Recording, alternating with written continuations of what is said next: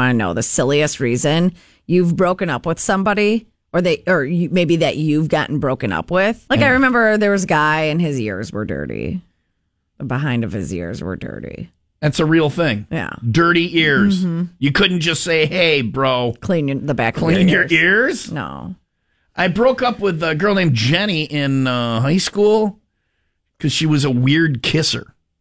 Oh, did she come at you with her mouth open already? Like a mouth eater? No. Face eater? Because I had one of those, I just had to teach them. Her tongue was very elusive. Oh, okay. Which is, I guess, worse than jamming the whole thing in your mouth. Yeah. And there were teeth involved. Like because I was trying to get in far enough to get to that little tongue that was hiding. Yeah. That our teeth would bang together. Yeah.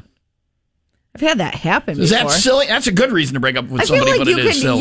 You could help them. Like, I remember helping the guy Kissing that lessons? was a bad kisser. I was like, listen, I need you to come at me with your mouth closed first, and then let's work on opening it up. Start there and then don't come right Turned with the teeth him and into the a great elusive kisser. tongue. Yeah. Oh, you did. If you would like to learn how to kiss, come out to the 501 Club party tomorrow at the Brat I do not Stop, teach that and anymore. Leah will give. I don't for teach $20, that anymore. We'll give a few kissing Ziploc lessons. bags. Just bring your just Ziploc bring a bags. Ziploc I was bag. getting there, Tim. If you hold a Ziploc bag between you and the person, It doesn't count. you're not kissing. Yeah. Yeah. In God's eyes.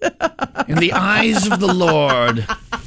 That's Luke 26:5. Yo, though they may be mashing of the face, if the Lord bringeth the Ziploc, the kiss is no violation of his eternal blessings.